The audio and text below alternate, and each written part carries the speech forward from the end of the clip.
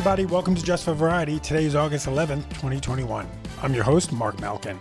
On today's episode, I'm talking to Taylor Zakar Perez. I first met Perez last year over Zoom to talk about The Kissing Booth 2. This time, we're chatting about the third and final installment of the Netflix rom-com, his work on HBO's upcoming raunchy new series Minx, and if the Olympics had him missing his days as a competitive swimmer. But before we get to Mr. Perez, let's take a look at this week's Just for Variety column. Is the world ready for a sequel to Marlon and Shawn Wayans' 2004 hit comedy White Chicks? Marlon certainly thinks so. He tells me that he thinks the time is right for a follow-up to the film about two FBI agents, played by Marlon and Shawn, who pretend to be the young, white, vapid socialites that they have been assigned to protect from a potential kidnapping. Marlon says, I think White Chicks 2 is necessary. I think we've tightened up so much that we need to loosen our ties a bit and laugh a little bit. White Chicks, which was made for $37 million, grossed more than $113 million worldwide. Marlon says, I don't think Hollywood understands what a juggernaut White Chicks 2 would be. The actor is on the big screen this month as Aretha Franklin's first husband in Respect. Another day is here, and you're ready for it. What to wear? Check. Breakfast, lunch, and dinner? Check. Planning for what's next and how to save for it? That's where Bank of America can help. For your financial to-dos, Bank of America has experts ready to help get you closer to your goals. Get started at one of our local financial centers or 24/7 in our mobile banking app. Find a location near you at bankofamerica.com/talktous. What would you like the power to do? Mobile banking requires downloading the app and is only available for select devices. Message and data rates may apply. Bank of America N.A., member FDIC.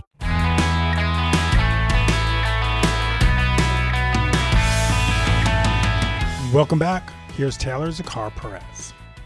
When we did talk, I remember saying to you, like, well, what about Kissing Booth 3? I know. I know. It's like Netflix had a gun to my head off screen. I know. And, I know. And I talked to my PR team afterward, and I was like, guys, it's so hard just looking them in the eye and being like, kiss, we'll see. We'll see. As like my foot's tapping under the table. So yeah, Kissing Booth 3. It was we shot it at the same time. Block shot it, and it was an experience, because it being kind of like my breakout role, and like my first, project that was, at like a crazy international level. You just like show up to set, you're with Joey, and I think while we were there halfway through, she got nominated for the Emmy for the act. And so I'm already like showing up and giving 110 rehearsals. She gets nominated. I'm like, wow. I was like, she's great. I knew she was great. And it's just like made me want to level up every time. It was like, right, I got to bring 150% because like she's giving 110. And it's like, she just like surrounding yourself with actors and, people that inspire you and just want to make you better was awesome. And so block shooting it, we would have Kissing Booth 2 in the morning and then Kissing Booth 3 in the evening. And we'd be like, wait, so where's Marco's relationship? And like, we all knew it, but it was always just Vince giving us the lowdown of like, so right, this, and this is happening here, and go. We're like, okay. So it was, So when you signed on for it, were you signed for all three movies off the shot? Yeah, for 2 and 3. It was like the 2-month audition process. And then I actually didn't know about 3 until, all the stuff was coming back and forth with, between agents and their people. And they said, okay, there's going to be a second movie, or there'll be a third movie. And like, there's no option to not do it. And I didn't think I was not going to do it. It was just more like, I was like, oh, wow, there's 2 movies back to back. Got it. It was definitely a surprise. Definitely a surprise. So do you think fans will be happy with the way, well, we don't want to spoil it, so I'm not going to say how it ends up, but do you think fans will be satisfied? Ooh, depends on who you're rooting for. I think it's tough because, I think what's so great about all 3 of these movies and like what Vince was able to do was really give this fully carved out arc to each of the characters, right? Mm-hmm. So we get to see from 1 to 3 how they've changed, how they've grown. So I think if you're like a like a Team Noah guy, a Team Marco guy, or just a Team L or a Team Lee. You have so many people you want to root for throughout it. And it's like you just are teased along for 1 to 3. So I would say there will be some heartbreak for the viewers, but I think it'll be very empowering for a lot of the female audience, which is great. How has it been? I mean, when we first spoke, obviously, you know, Kissing Booth 1 had come out, Kissing Booth 2 hadn't come out yet. What does it feel like to have this success within the world that's a pandemic? It's so weird. It's just surreal. It is, because, you know, I had the year that I was home after, so 2019 to 2020. The movie was supposed to release in May of last year, pushed to July. Then there was supposed to be maybe a release in the same year, but then everything just kept changing. And so I just was in the house and doing, you know, this kind of stuff when the movie launched, and I wasn't seeing anybody. If I did go to the grocery store, I was like, you know, wear hats all the time, a hat with a mask on, not a single person came up to me. And I was like, and it's normal. It was normal. It's always normal. Like, no one's coming up to me. So the only time people really run into me is like when I'd be surfing, there'd always be maybe a girl under the age of 18 that, you know, like gasps when I walk by. which I didn't notice. It'd always be like a buddy that was surfing with me that was like, hey, I think that girl just recognized you. I was like, and then I never looked, because then I was like, that means that they'll probably, I don't know. It's a weird feeling, because you see them looking to you like, you're that guy. This is so exciting. And you know they want to ask for a photo, but then you don't want to. I just want to like rip the bandage off and be like, do you want a photo? But I did that one time at a coffee shop, and the girl looked at me like I was insane. Like, why would I want a photo with you? And I was like, never mind. And then 10 minutes later, she did come up to me and asked for a photo. I was like, okay, you know, like I wasn't that far off. Like, I felt the energy. So it's definitely more and more happening more and more. And it's sweet. It's like, you know, you're seeing you're like one of your favorite movie people in real life. You could say movie star. I always put star in parentheses when I like a movie star. I don't know. I think so many stars out there, you know, it's like starlets, or I don't know. It's like the work never ends. I think the work just never ends. Hold on 1 second. Paca! Shut up. Oh, goddamn dog. What kind of dog do you have? She's the little Jack Russell nut job. She's insane. We have 2. The other one, I call him the stoner dog, because he's just a chill dog. California. Jack Russell, she's lost some weight. She's feeling herself lately. And she just loves to bark when I'm on a Zoom. My dog is like so straight-laced. He's like in protection mode, like with his big shoulders and his stance. And he's just been even more protective during the pandemic. Like any knock on the door, any truck noise outside, he's like, "Who is that?"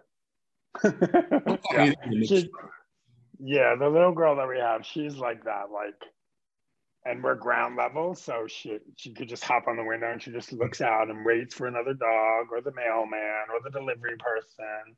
And then they both go crazy if they hear my car or my husband's car in the back, as if like we haven't seen them in years. She's getting her steps in. Yeah. So tell me about One Up. One Up. Talk about this. Yeah. What could you tell me? What can I tell you? It's, you know, it was a quarantine project, comedy that comes from, it's actually BuzzFeed and BuzzFeed's first feature. Lionsgate. Yeah. Lionsgate. And it was, you know, kind of crazy because when I signed on, Elliot Page was set. And then I think a week went by, and I think I'm on a plane to Toronto, and Ruby Rose is recast in his role. And I was like, what's happening? And then I mean, it was great. I just was, things were just flying. Right. And then we shot it. We're up there for 2 months back and forth. I did an HBO project when I came home from it before I went back in January. and we actually had to finish, the girls had to finish shooting in Buffalo, New York because of some visa issues. And so it was crazy. It was not like Kissing Booth. It was not it was an interesting experience, to say the least. Yeah. So this was like all shot with like the COVID protocols, all that craziness. Yeah. It was tough. I mean, Toronto was, I messed with the people in Toronto, like with the BuzzFeed crew from there. They're like, how do you like Toronto? And I said, I just love all the different shades of gray in the sky. Sometimes it's dark, sometimes it's less dark. And I was just messing with, because you're in your hotel and you can't go anywhere. Right. And they all started like nagging on me. I was like, I'm kidding, you guys, come on. You can't go anywhere. Like, right. I haven't got to experience it yet. And we didn't, when we were over the quarantine, we weren't able to explore downtown or go to the shops or, I think A Quiet Place 2 was actually filming at the time. It was a quiet place. It was freezing. I don't know if I'd ever want to go back to Toronto in the winter ever again. Yeah. It's just bitter cold. I've only been there during the festival, and I love Toronto. Love that city. I know. I really want to go back for a redemption visit.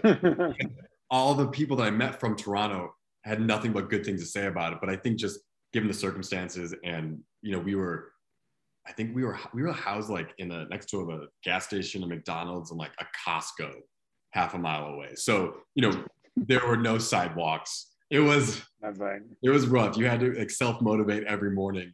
What kind of comedy is it? Situational comedy. It's about a bunch of gamers in a college, and I am like this, this head gamer, internationally ranked. I'm the head of this team, scholarship student, very, very confident in himself. And when Paris Blart comes in, she is probably just as good as me, just doesn't have the confidence because she's coming into this very male-dominated team. Mm-hmm. So you get Hari Nef, you get Paris, and then you get a bunch of misfits that create their own team. And then we go head-to-head, throughout the film as like the other team at the same university, and just deals with sexism and ableism and it's hilarious. It's actually really funny. And the best part of doing a comedy like with Kyle Newman was that he gave you such crazy bandwidth to improvise. And he's like, okay, like hit it. You guys, let's get what's on the page first, and then let's move on. But like, let's do like a free spin, whatever you want to do, like create your own jokes. Like, let's have 3 like alts at all times. And this girl, DJ Mausner, I think her last name is, she was just like, had that Melissa McCarthy level humor that, when it's your coverage and you're supposed to be this like stoic guy that hates these people, and she's just going, like, she's giving her the time to go. And I'm like, so you're breaking. Were you breaking? It's like Jimmy Fallon on SNL, man. Like you're, and then it was fun. Like that was the best part. I think if it was a drama, being in that situation, it would have been more intense. But because every day we got to do comedy, which is something that I love, I was stoked on it because every like left and right, we're just throwing zingers at each other, and they're just completely out of left field sometimes, and we're like, what was that, And you're like, okay, let's take it back, let's reworkshop that. And it was I think the freedom to play was fun, and then I was, so in between that, I went there for 2 or 3 weeks. I came back to shoot Minx on HBO. Now we're going to take a short break, but when we return, Perez teases his work in Minx, HBO's upcoming series about the launch of an erotic women's magazine in the 1970s. Will we see more than just a shirtless Perez this time around? Find out what he says after this short break.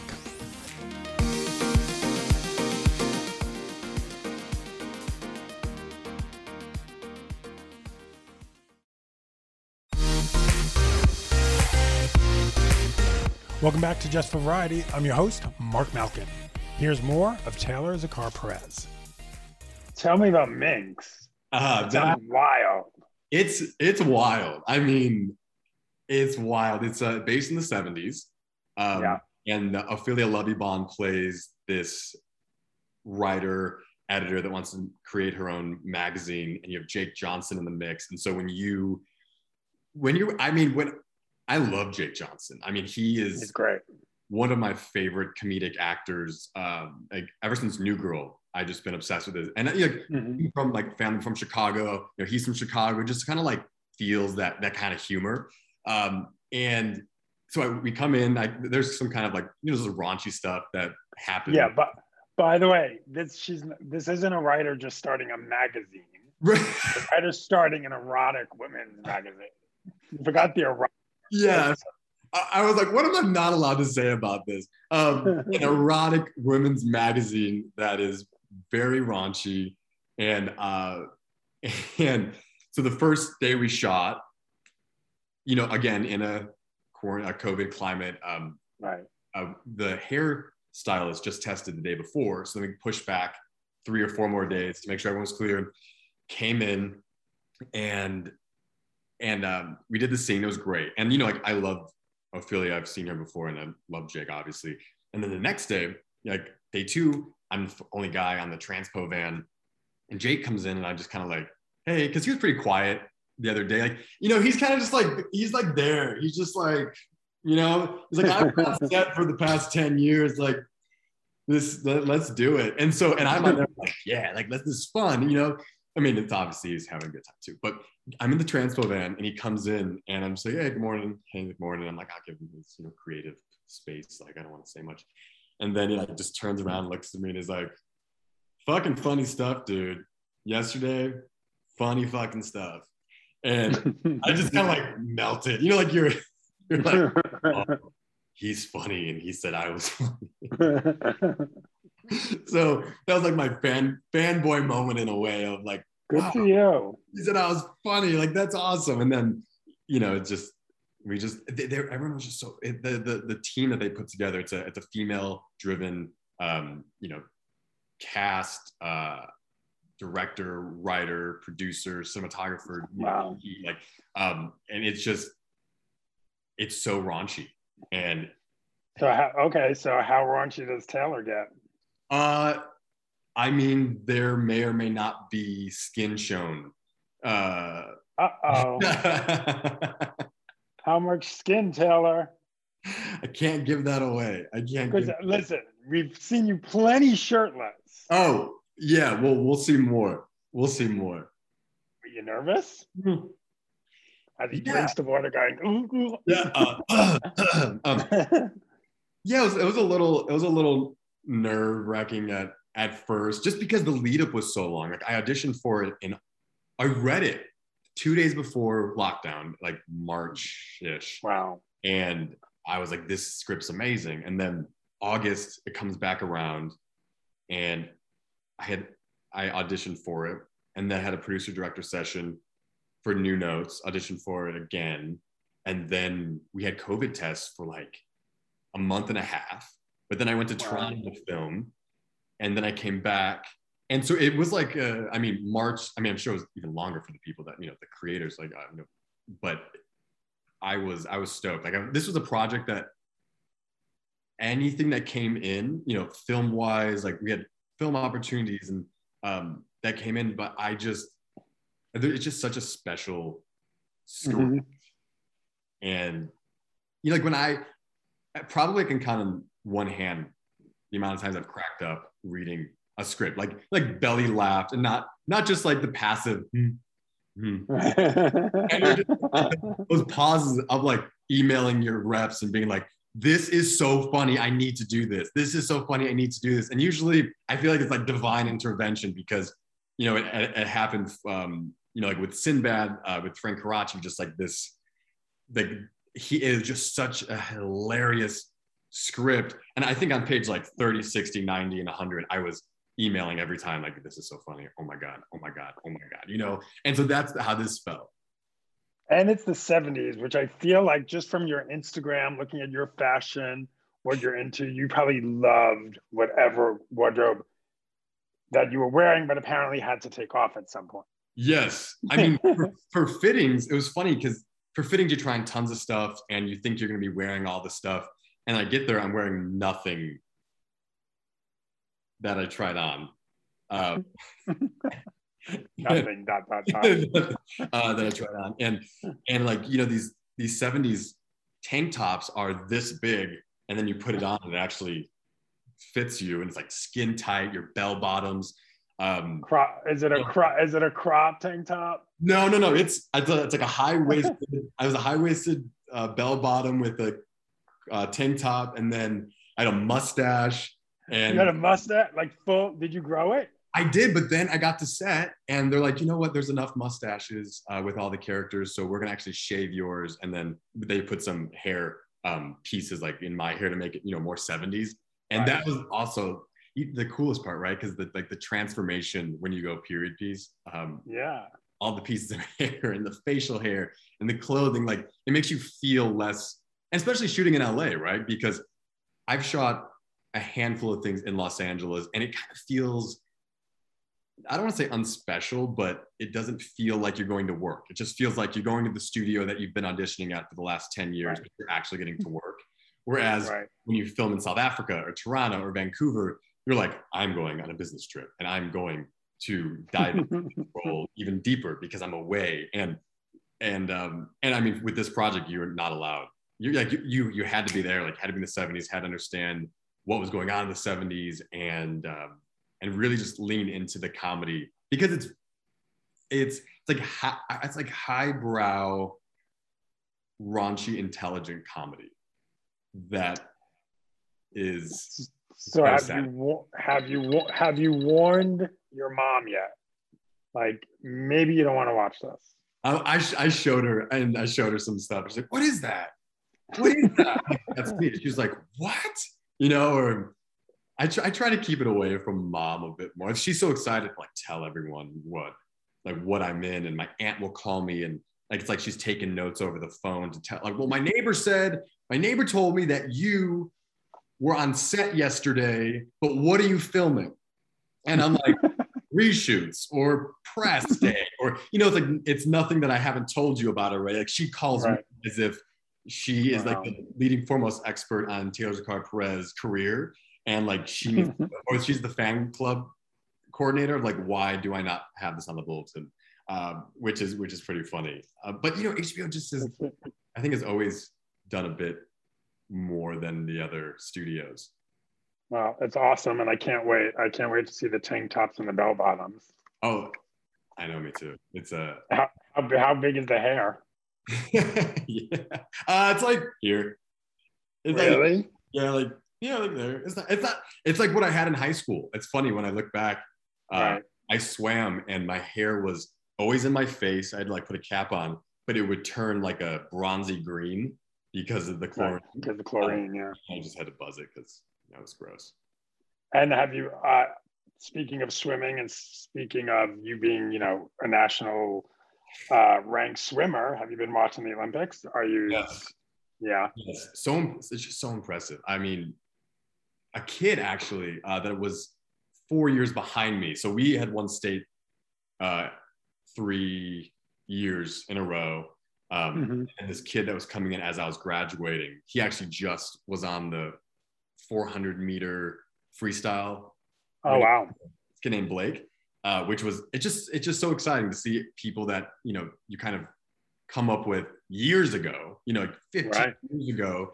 And you just see that like the dedication that they have kept doing with the practices nonstop. And I don't know, swimming is just, the Olympics are just, I just can't stop saying impressive because it also makes me laugh when, you know, there's like those funny memes of guys sitting at home judging these women for Miss America, you know, like they have right. like this, it's like that.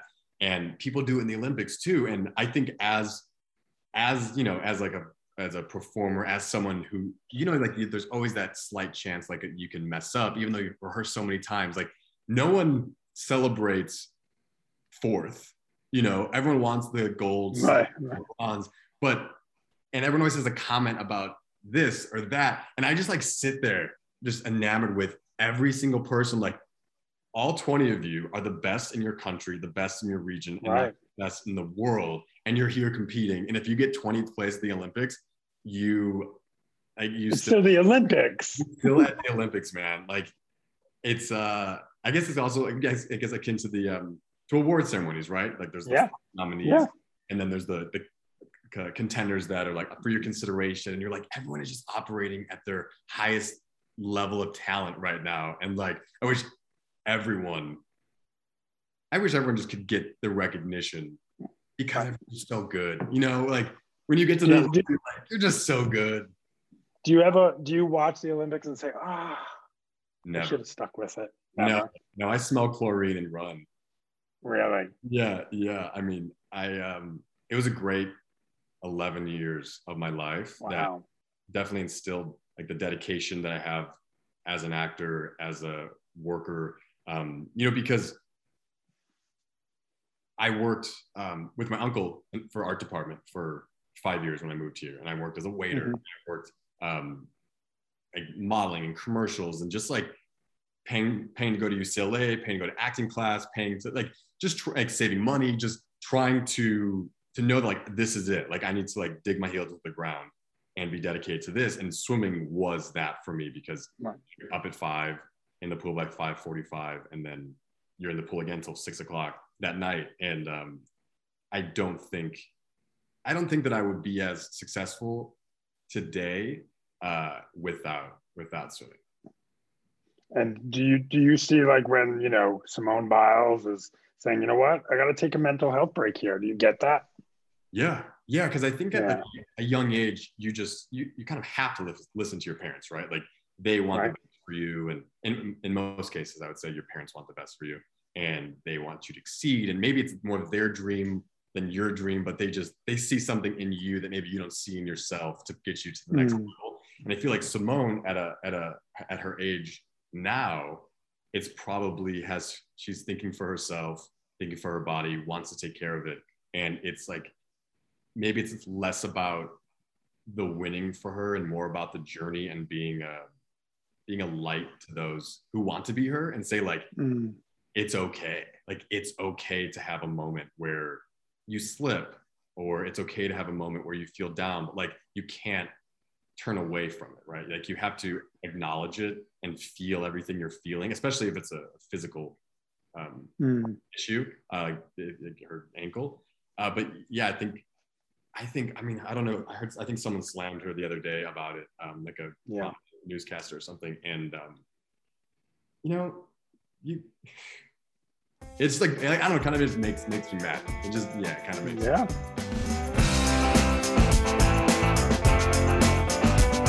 That was Taylor Zakar Perez. You can see him now in The Kissing Booth 3, available on Netflix. Thanks for listening to this week's Just for Variety. Don't forget to follow me on Instagram and Twitter @MarkMalkin. For all your up-to-the-minute Hollywood news, go to Variety.com.